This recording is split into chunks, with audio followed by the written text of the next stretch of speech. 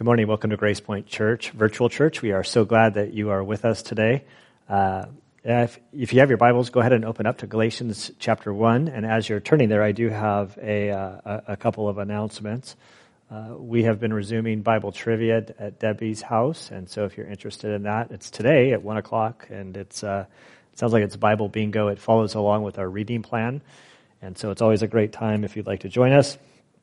We're also, last week I mentioned dinner 8s, so if you'd like to participate in dinner 8s, go ahead and just email in to Melanie and let her know, and she'll put your name on her list. And next week, we have the time change. This is the one or at least I dread. We lose an hour. So our clocks next Saturday night spring forward 1 hour. It does mean that summer is upon us and we're getting towards the longer days, which I do like. I just don't like that Saturday night time change. All right, so today we are in Galatians. I think I said Galatians chapter 1. We're actually in Galatians chapter 2. I'm going to make a note here so I don't do that again. So we're in Galatians chapter 2, verses 1 through 10. Let's pray, and we'll get into our passage today. Father, we do thank you and praise you for this day. We thank you for your word. We thank you for your goodness. We thank you for your grace. Father, we thank you that Jesus paid it all. There's only faith that enables the salvation which you have provided. And so, Father, I pray that as we go through Galatians, that you would help us to understand what grace is and that we would walk in it, that we would live by it. Lord, we would share it with others. And Father, we do thank you that our salvation and relationship with you is based solely on the work that Jesus did on the cross.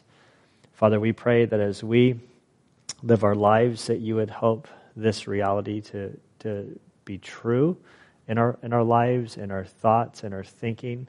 Father, we pray that you would give us a deeper understanding of your love and your goodness towards us. And Father, as we turn our attention to the Scriptures, we ask that you would lead us now. And it's in Christ's good name we pray.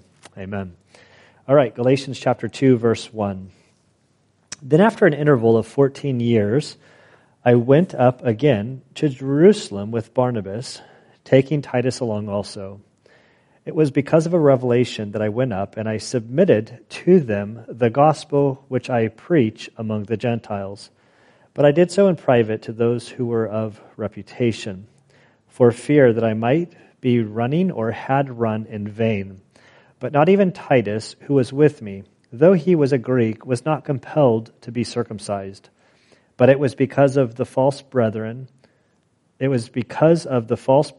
secretly brought in, who had sneaked in to spy out our liberty, which we had in Christ Jesus, in order to bring us into bondage.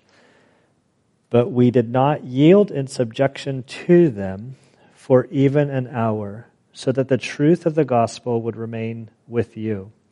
But from those who were of high reputation, what they were makes no difference to me. God shows no partiality. Well, those who were of reputation contributed nothing to me.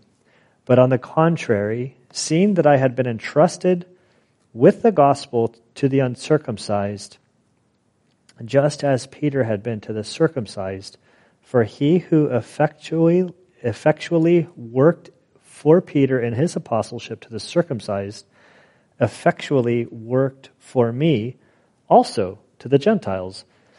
And recognizing the grace that had been given to me, James and Cephas and John, who were reputed to be pillars, gave to me and Barnabas the right hand of fellowship, so that we might go to the Gentiles, and they to the circumcised. They also asked us to remember the poor, the very thing I also was eager to do. And Father, we do thank you for this word. We ask that you would lead us now, and it's in Christ's good name I pray. Amen. All right, so we pick up sort of part 2 of Paul's history.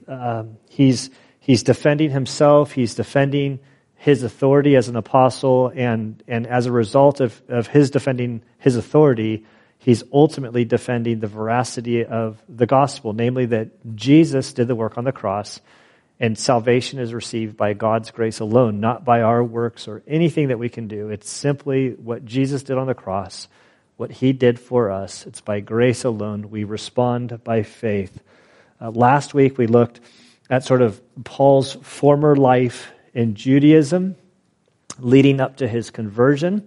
And today we look at his early ministry. So after he spent 3 years in Arabia, modern-day Jordan, I believe that he was studying the scriptures as he knew them, sort of with a new understanding of who Jesus was and fitting the pieces together. Then we pick up today. It's sort of a continuation from last week. It's always important to remind ourselves that chapters and verses in the Bible were added there by men, by specifically a Frenchman in the 1500s to sort of make locating places in the Bible easier. And so when we come to a new chapter, it's not truly a genuine chapter. It's a continuation. It was all one writing, these 5 chapters or whatever of Galatians. They were all just one letter. And so we're picking up from where we were. And so we read in verse 1, "Then after an interval of 14 years, I went up again to Jerusalem." So as I said already, this follows 3 years that he went away to Arabia. He met Jesus on the road to Damascus. From that point, we're told that he went to Arabia, which is modern-day Jordan. He spent 3 years there looking at the scriptures. Then he tells us last week that he returned. He returned to what we believe is modern-day Turkey or Tarshish, his hometown. And he tells us here that he remained there for 14 years before he went up again to Jerusalem. And so we have to kind of piece together Paul's visits to Jerusalem. In the book of Acts, there are 5 recorded events where Paul heads to Jerusalem. It wasn't really a place where he spent a lot of time during his ministry as an apostle. And so in the book of Acts, we see these 5 trips. The first is in Acts chapter 9, verses 26 through 30. If you go to that story and you look through chapter 9, verses 26 through 30, you see that he came to Jerusalem. The Christians there were a little bit afraid of Paul because of his reputation. And this is many years later. He had converted for a while. We're told that Barnabas went with him sort of as an advocate. And last week we see that he spent 15 days with Peter. He didn't meet any of the other apostles, and except for James, Jesus' brother. That was the first visit. Then the second visit is found in Acts chapter 11, verses 27 through 30. This is often referred to as the famine visit, that there was a famine happening in Jerusalem. The Gentile church took a collection. Paul brings it to Jerusalem. And likely this is the visit to Jerusalem that Paul is referencing here when he says, "Then after an interval of 14 years, I went up again to Jerusalem." Likely this was the famine visit. Then fast forwarding through Acts, we see in Acts chapter 15, which I believe happens after Galatians, is when Paul goes to Jerusalem for the Jerusalem Council to really hash out with the apostles the things that are happening in Galatians. Namely, how does the Jewish law and Jewish tradition, how does that apply to the Gentile believers? Are they under obligation to fulfill these things? And the main point that they were seeing that seems to come up is circumcision quite a bit. That's all worked out in Acts chapter 15. Then in Acts chapter 18, verses 22, after the Jerusalem Council, Paul takes Silas, and they go on what's known as the second missionary journey. It's where we met the Thessalonians and all of those, that missionary journey. They went out with the good news that they received from the Jerusalem Council. And so they go about and they pass the letter around. They share really the wonderful news that the Jerusalem church, the Jerusalem apostles, they had indeed endorsed Paul's gospel. They had a letter, and Paul goes around, tells them all about it. At the end of the second missionary journey, he ends up in Jerusalem and gives an account of that journey. And then his last and final visit to Jerusalem is the very end of Acts, chapter 21 through 23. This is where Paul makes his way to Jerusalem. He's ultimately bound, arrested. He spends a few years in Israel before he makes his way to Rome. And so those are the 5 visits, just to, sort of as an overview of Paul's time in Jerusalem was really limited. And so when we read this, then after 14 years, I went up again to Jerusalem. Scholars sort of like debate and try to figure out which trip this was. It has to do with the dating of Galatians is sort of important. And so that second one, the famine visit to Jerusalem, seems to just make the most sense. If it happened after, if he's referring to Acts 15, which is the third visit of the Jerusalem Council, certainly there would have been more information about the verdict in Jerusalem Council. So it's just most logical, it just makes the most sense contextually that Acts chapter 11 is a visit that he is referring to. So he says, then after an interval of 14 years, I went up again to Jerusalem with Barnabas, taking Titus along also. It was because of a revelation that I went up, and I submitted to them the gospel which I preached among the Gentiles. But I did so in private to those who were of reputation, for fear that somehow I might be running or had run in vain. And so Paul says when he went up to Jerusalem after 14 years, there was a team that went with him. If you look at the language, it's interesting. So he went with Barnabas, who was his traveling companion, as an advocate. And he doesn't say, with Titus, or he was a part of the team. It says that he was taking Titus along. So Barnabas goes with him. They grab Titus. They bring Titus along. And Titus goes along also because the debate that they're having circled around the ministry to the Gentiles. And so Paul brought effectually like a product of his ministry with him so they could evaluate the product that Paul was producing. And so Barnabas goes with him. Titus comes along as sort of a model for them to view, to see how the ministry took root in a Gentile's life. Paul says in verse 2, it was because of a revelation that I went up and I submitted to them the gospel which I preached among the Gentiles. But I did so in private to those who were reputation, for fear that I might be running or had run in vain. And so this revelation, the main thing about this revelation is Paul wasn't called up on the carpet. It wasn't like the apostles in Jerusalem said, hey, Paul, we've heard about what you're doing. We need to talk to you. You're out of line, and we need to sort of correct you. Like in the Navy, this would be like a captain's mast or something like that. And Paul says very clearly, I went there because I had a revelation that God stirred in my heart that I needed to go to Jerusalem to sort of make sure that we're all on the same sheet of music and that everything was, copacetic with the leaders of the early church. And so he goes there. He wasn't summoned to give an account. This is a safeguard against the rumors that were going around about Paul. And then we see in here that Paul submitted to them. This is such a display of humility to truly, when you're an authority, to submit yourself to somebody else.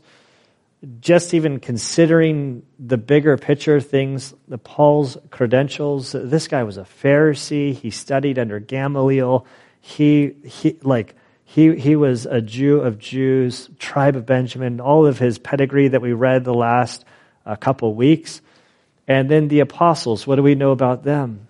They're uneducated fishermen. They washed out of the religious training.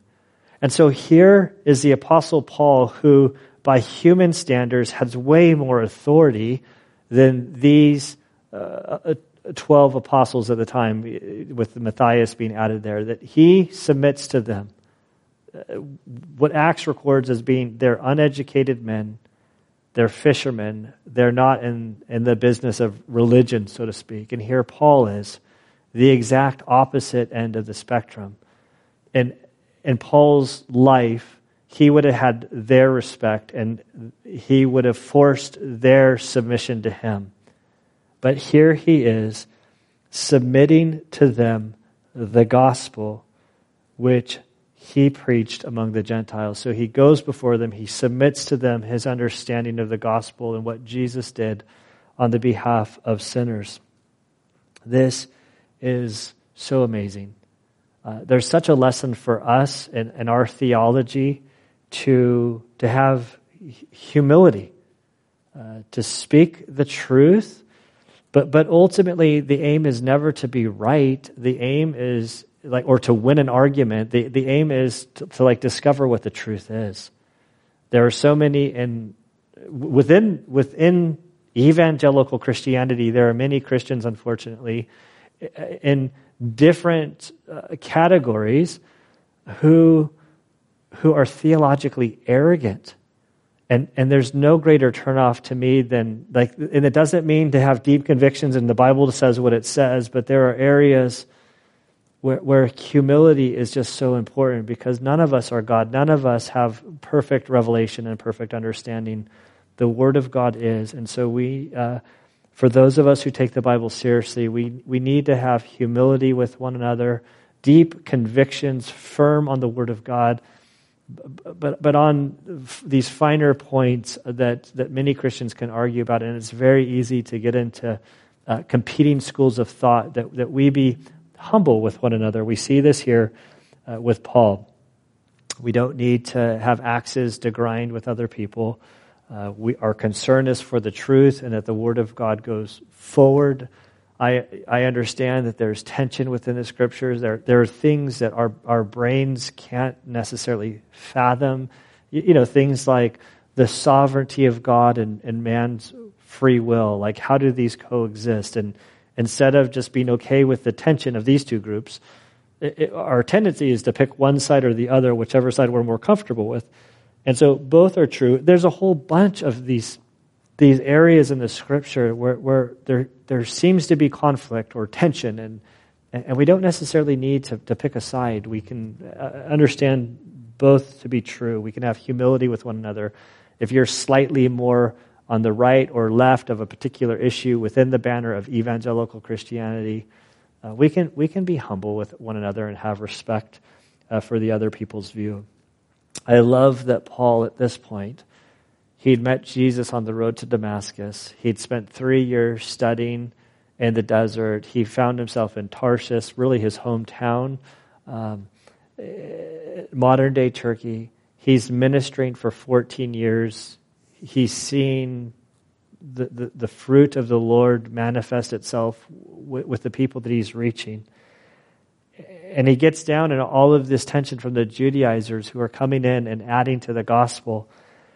And as Paul in private with the apostles, he says in private to those who are of reputation, he's submitting himself to them out of fear or concern that he'd been doing something the wrong way or with the wrong information for 14 years.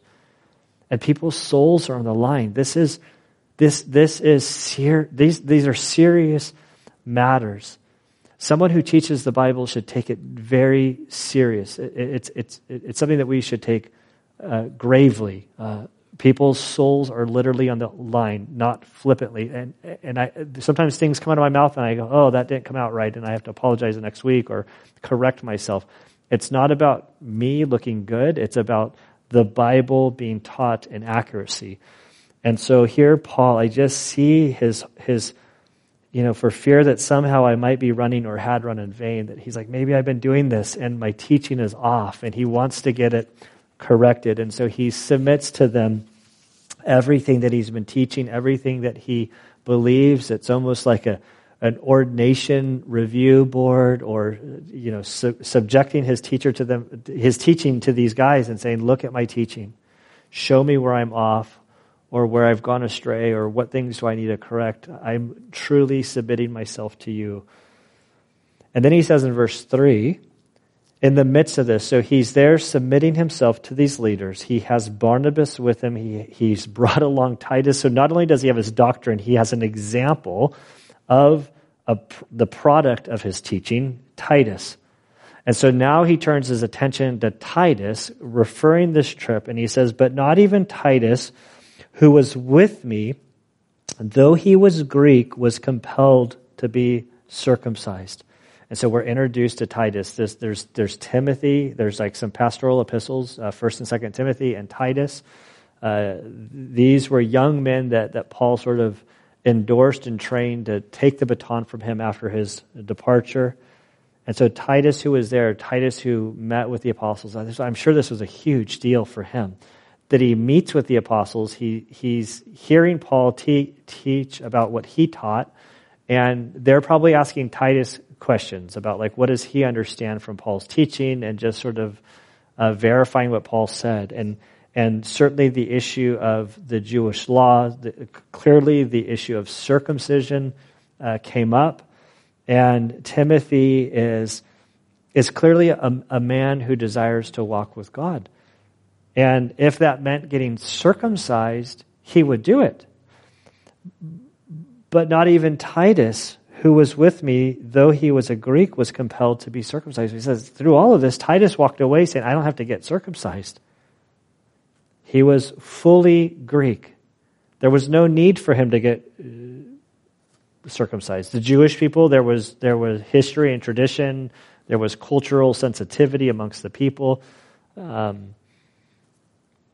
Clearly, in Acts chapter 16, after the Jerusalem Council, when he picks up Timothy, whose mother was a Greek, I think it was the Jewish woman. So Timothy's mother was Jewish, and she was a believer, and his father was Greek, so he was sort of a blended family. And Paul says, like, they're delivering the news that Greeks don't have to get circumcised. And Paul says to Timothy in Acts chapter 16, listen, we're going to deliver this news, but there's so many Jews in this area. They know you're Jewish. Let's go ahead and get you circumcised so we can remove this stumbling block from them. So even then, he's willing to do this. This whole conversation this week about, like, it's always made me wonder, like, how is this such a big issue? Like, how are they just like doing undercarriage checks on the boys to see if they're circumcised or not? Is this like a badge of honor that they had patches on their? Like, I'm just kind of like thinking, like, how is the identity of somebody being uncircumcised or not circumcised? How is this even an issue? We can go all day long in our society and not know if an individual is circumcised or uncircumcised. Like, this is not a point of like big debate. At some point when I was wrestling with this, I saw Melanie. I'm like, hey, you got a bachelor's in biblical studies. Why don't you do some research for me and see if you can find out anything about like this? So then she texted me a little bit later, and apparently there's a toiletology.com. So there's a whole study about toilets. And this is what she texted me from this website. She says, there were public toilets for the elite, as using the bathroom in front of others was a sign of nobility. That's a very odd one, using the bathroom in public. So we know the Greeks were probably a little bit more like the Olympic Games that was in the nude, and so maybe they were just way more exposed than we are. I don't know. All I know is that the New Testament speaks of circumcision. Like, this is a super big deal. Like, this was a point of conflict in the early church. This is not even something that, like, that's even on our radar as Christians today. But we're told here that through this big debate, Titus, who was apparently uncircumcised, felt no need to be circumcised, and he was willing to be circumcised if that's what he felt that God required of him to be right with God. And so he leaves this meeting with the apostles, with Paul and Barnabas, and he has no desire to do it. Or I should change that. I don't think anybody has a desire to be circumcised. He's not feeling like before God that he needs to be circumcised, which he was totally willing to do. It wasn't something that God was demanding of him or asking of him. Then verse 4, yet it was a concern, circumcision, because of the false brothers who secretly brought in, who had sneaked in to spy on our freedom, which we have in Christ Jesus, in order to enslave us. So Paul is saying, listen, this whole topic of discussion, it wasn't even an issue. The only reason it became an issue is because there are these people who are claiming to be believers, and they're not. They're false brothers, secretly brought in. So they snuck into the umbrella of Christianity, which I do think this happens all the time within a number of cults and those that started out identifying Christians as apostate, but now, a couple hundred years later, they're trying to come back into the fold to be mainstream. And so these individuals came in, and they sneaked in to spy in their freedom in Christ. That in Christ there was freedom, there was liberty, their relationship with God was based on grace and what Jesus had done for them. His work on the cross, not their own. They spied on their freedom, and then it says that they desired to enslave them.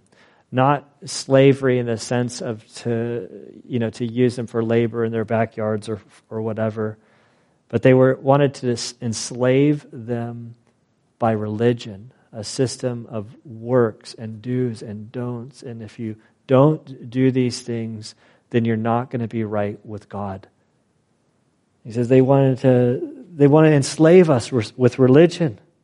Our freedom in Christ is so important. The key verse of Galatians is Galatians 5:1. It was for freedom that Christ has set us free.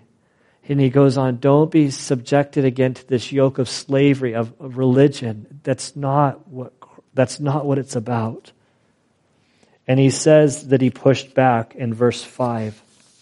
He says, but we did not yield in subjection to them. These false brothers who came in to spy out their liberty in Christ, who were trying to enslave them to the religion of the Jews and to the traditions, not the Bible, the traditions and all of the things that they had come up with. He says, we did not yield in subjection to them even for an hour. They came, they made their point. Paul said, no, get out of my face. Absolutely not. One translation, I think it was J.B. Phillips, that said they didn't even yield for an inch. Like they gave zero compromise. These false teachers came in and said, Jesus died for you, yes, but you need to do these things. And Paul says, stop, you are absolutely wrong. And he confronted them and their heresy so that the truth of the gospel would remain with the Gentile believers. It was about defending the truth.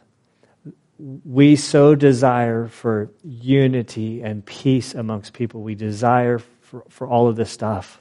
Like, we don't want to go calling out religions. Our society says, well, all religions are the same. It's about loving one another and loving God. And it sounds good at front, but the Bible makes it clear that not all religions are created equal, that Christianity stands apart and distinct from all others. The truth is mutually exclusive. You can't have truths that conflict with one another. And so Paul fought back for the truth. The New American Commentary says this: for Paul to have yielded to the illicit demands of those who tried to force circumcision on Titus would have involved a betrayal of the very essence of the good news he had been commissioned to proclaim. And so he said no. And in these last two verses, we see the words freedom and we see the word truth. These two words, freedom and truth, are key words throughout Galatians. Paul is going to continue to expand upon our freedom in Christ and the truth of the gospel. Verse 6, Paul expands. From those who were of considerable repute, what they were makes no difference to me. God shows no favoritism. Well, those who were of repute contributed nothing to me. So there's a parenthetical statement in the beginning.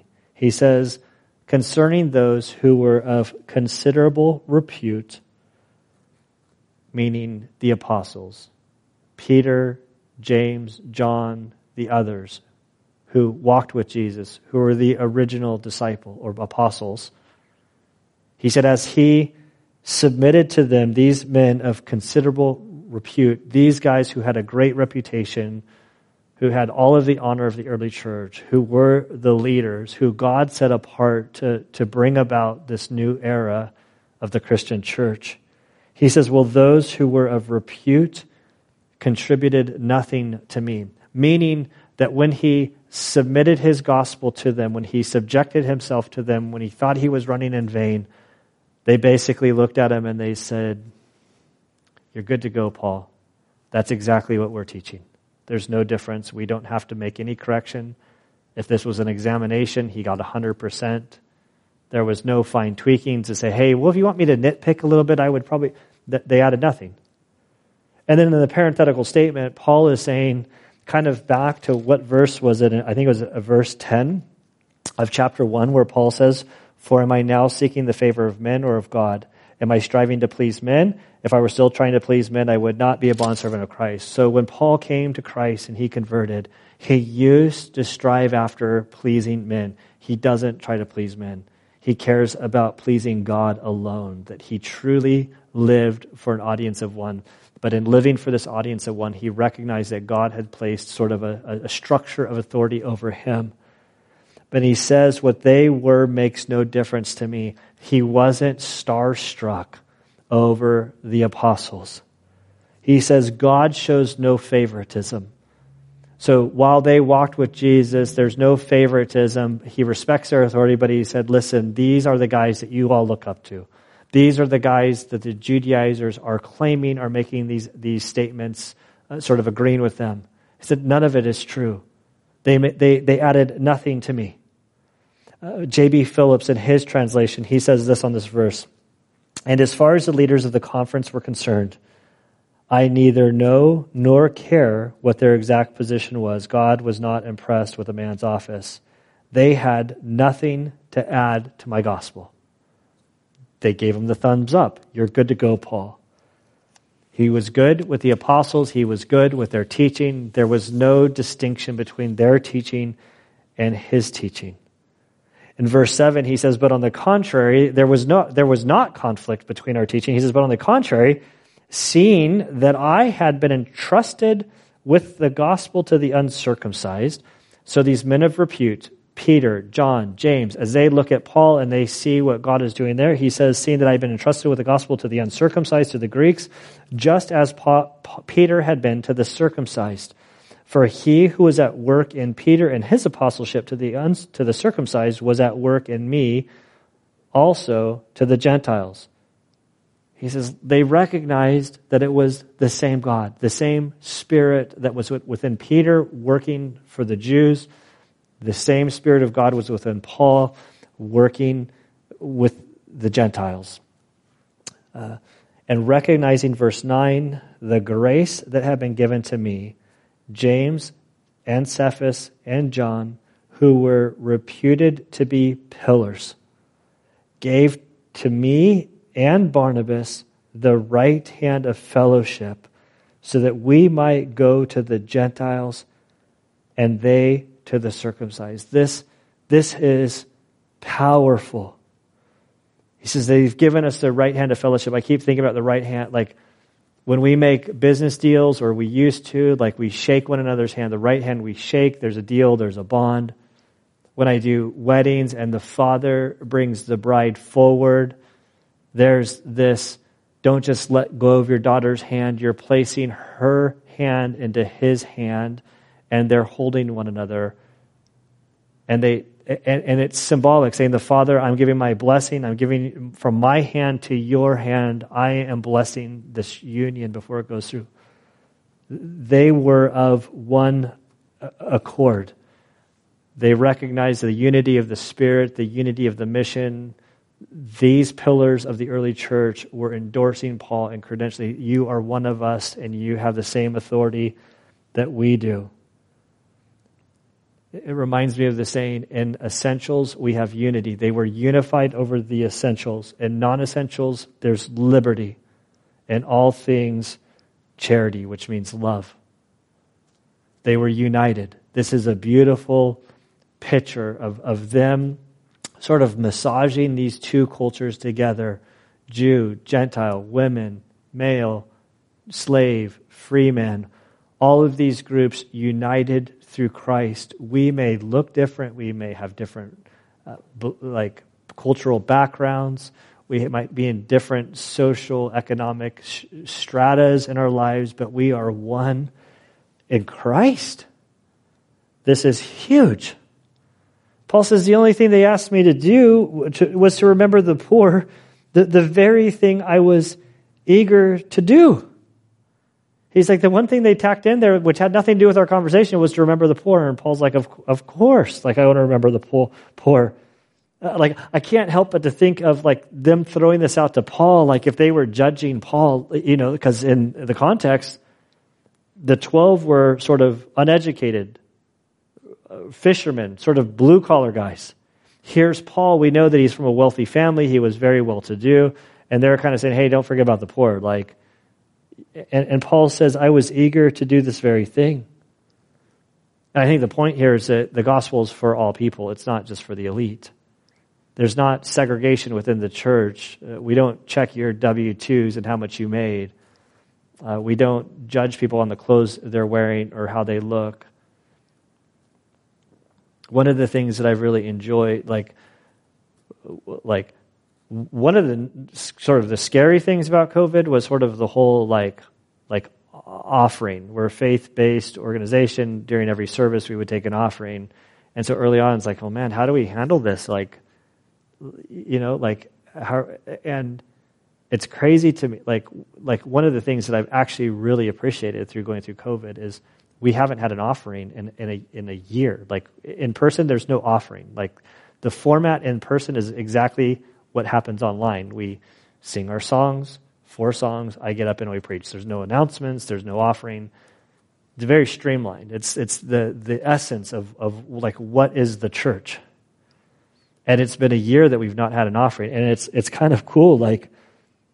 It's harder to give now because you have to initiate. You have to, if you contribute and participate in our body, first off, thank you. I appreciate it. We haven't skipped a beat budget-wise, so I'm very aware and grateful for our body that contributes and the things around here get taken care of. Payroll has taken care of, it's beautiful, but there's no offering. It's people give because they want to give, and they find the way of how they give. It's beautiful, and it's beautiful partially because as people come and they don't know the church, they don't know the gospel. There's not an awkward time of bags going around, and it's not a part of our worship thing. So there's no awkward time for money, even though stewardship is super important within the Bible and for those who follow Christ. I also think of Revelation chapter 2, the church in Ephesus, as they were getting sort of scolded by the Lord. In Revelation 2, verses 4 through 5, Jesus says to them, "But I have this against you, that you have left your first love. Therefore, remember from where you have fallen and repent and do the deeds you did at first, or else I am coming to you, and I will remove your lampstand from the place unless you repent." There was a warning from Paul as he went through Ephesus his last time. He told them that there are going to be people coming in with bad doctrine, like wolves trying to delude and to steer the church astray. And he gives them you need to stand firm. Well, the church stood firm on doctrine. But as they progressed through their lives, they focused on doctrine, but they sort of lost relationship with Jesus. They lost touch with the love of people. And so I think what the apostles are telling Paul, that as he goes out and he defends these doctrines, these key truths, he says focus on doctrine, but also practice matters. How your doctrine plays out matters. And so they were to live it out. Okay, as we wrap up today, looking at this section, again, this is an area that it's important. I like it because it's sort of a look sort of under the hood of Paul's life and his how he came to Christ, how he came into his position. These are areas where we really learn about the Apostle Paul. And in this section, some things I learned from the Apostle Paul in his life is we need humility. Like Paul was totally humble as he subjected himself to the leaders of the church. We as Christians, we need to have humility. In Philippians 2:5, we're told, have this attitude in yourselves, which was in Christ Jesus. And then from there, he begins to go to the crucifixion story that Jesus, being God, came to earth as a man. He humbled himself and he went to the cross for us. So if our Lord as God can humble himself in this way, we as his children, we should be able to be humble and to submit ourselves to the authorities that are over us, to one another, and of course to our Lord. In this section, I do see that the truth matters. Like the truth absolutely matters. Jesus made it clear that there's only one way to the Father. He says in John 14:6 that I am the way, the truth, and the life. No one comes to the Father but through me. And so while we want to be a loving people, there's no place for compromise as it relates to the truth. And ultimately in this section, we see that Paul didn't rest in defending the gospel. The gospel was defended to the very end. He ultimately gave his life defending the gospel. And he writes in Ephesians 2:8 and 9, for by grace you have been saved through faith. This is not of yourselves. It is the gift of God, not a result of works, so that no one may boast. And so the quote I read for the last couple of weeks about the guy, I don't have it before me, but I can't shake the words, we bring nothing to the table except our sin with God. Jesus paid it all for us. All to him we owe. If you want to get right with God, it's a matter of responding by faith. You are placed whole before God by his grace alone through the work that Jesus did on the cross. And so my prayer is that each of us would become students of the gospel, that we would understand grace, that we would live in grace, that we would defend grace, and that we would walk humbly with our God all the days of our life. I hope you guys have a wonderful week. I look forward to seeing you hopefully soon. And if not, I'll just see you on the video next week. Have a great week. God bless you all. And Father, we do thank you and praise you for this day. We ask, Lord, that you would help us to learn from Paul's life and example, that we would be good stewards of the gospel. Father, I pray for those that maybe don't have clarity on their salvation, that you would give them insight. Lord, help them to have assurance of their salvation in Christ. We pray that you would help us to know what it means that Jesus paid it all, and all to him we owe. Father, we are so indebted to you. We pray, Father, that you would have your will in our lives this week. We love you, we praise you, and it's in Christ's good name we pray. Amen. All right, have a great week. See you guys next week.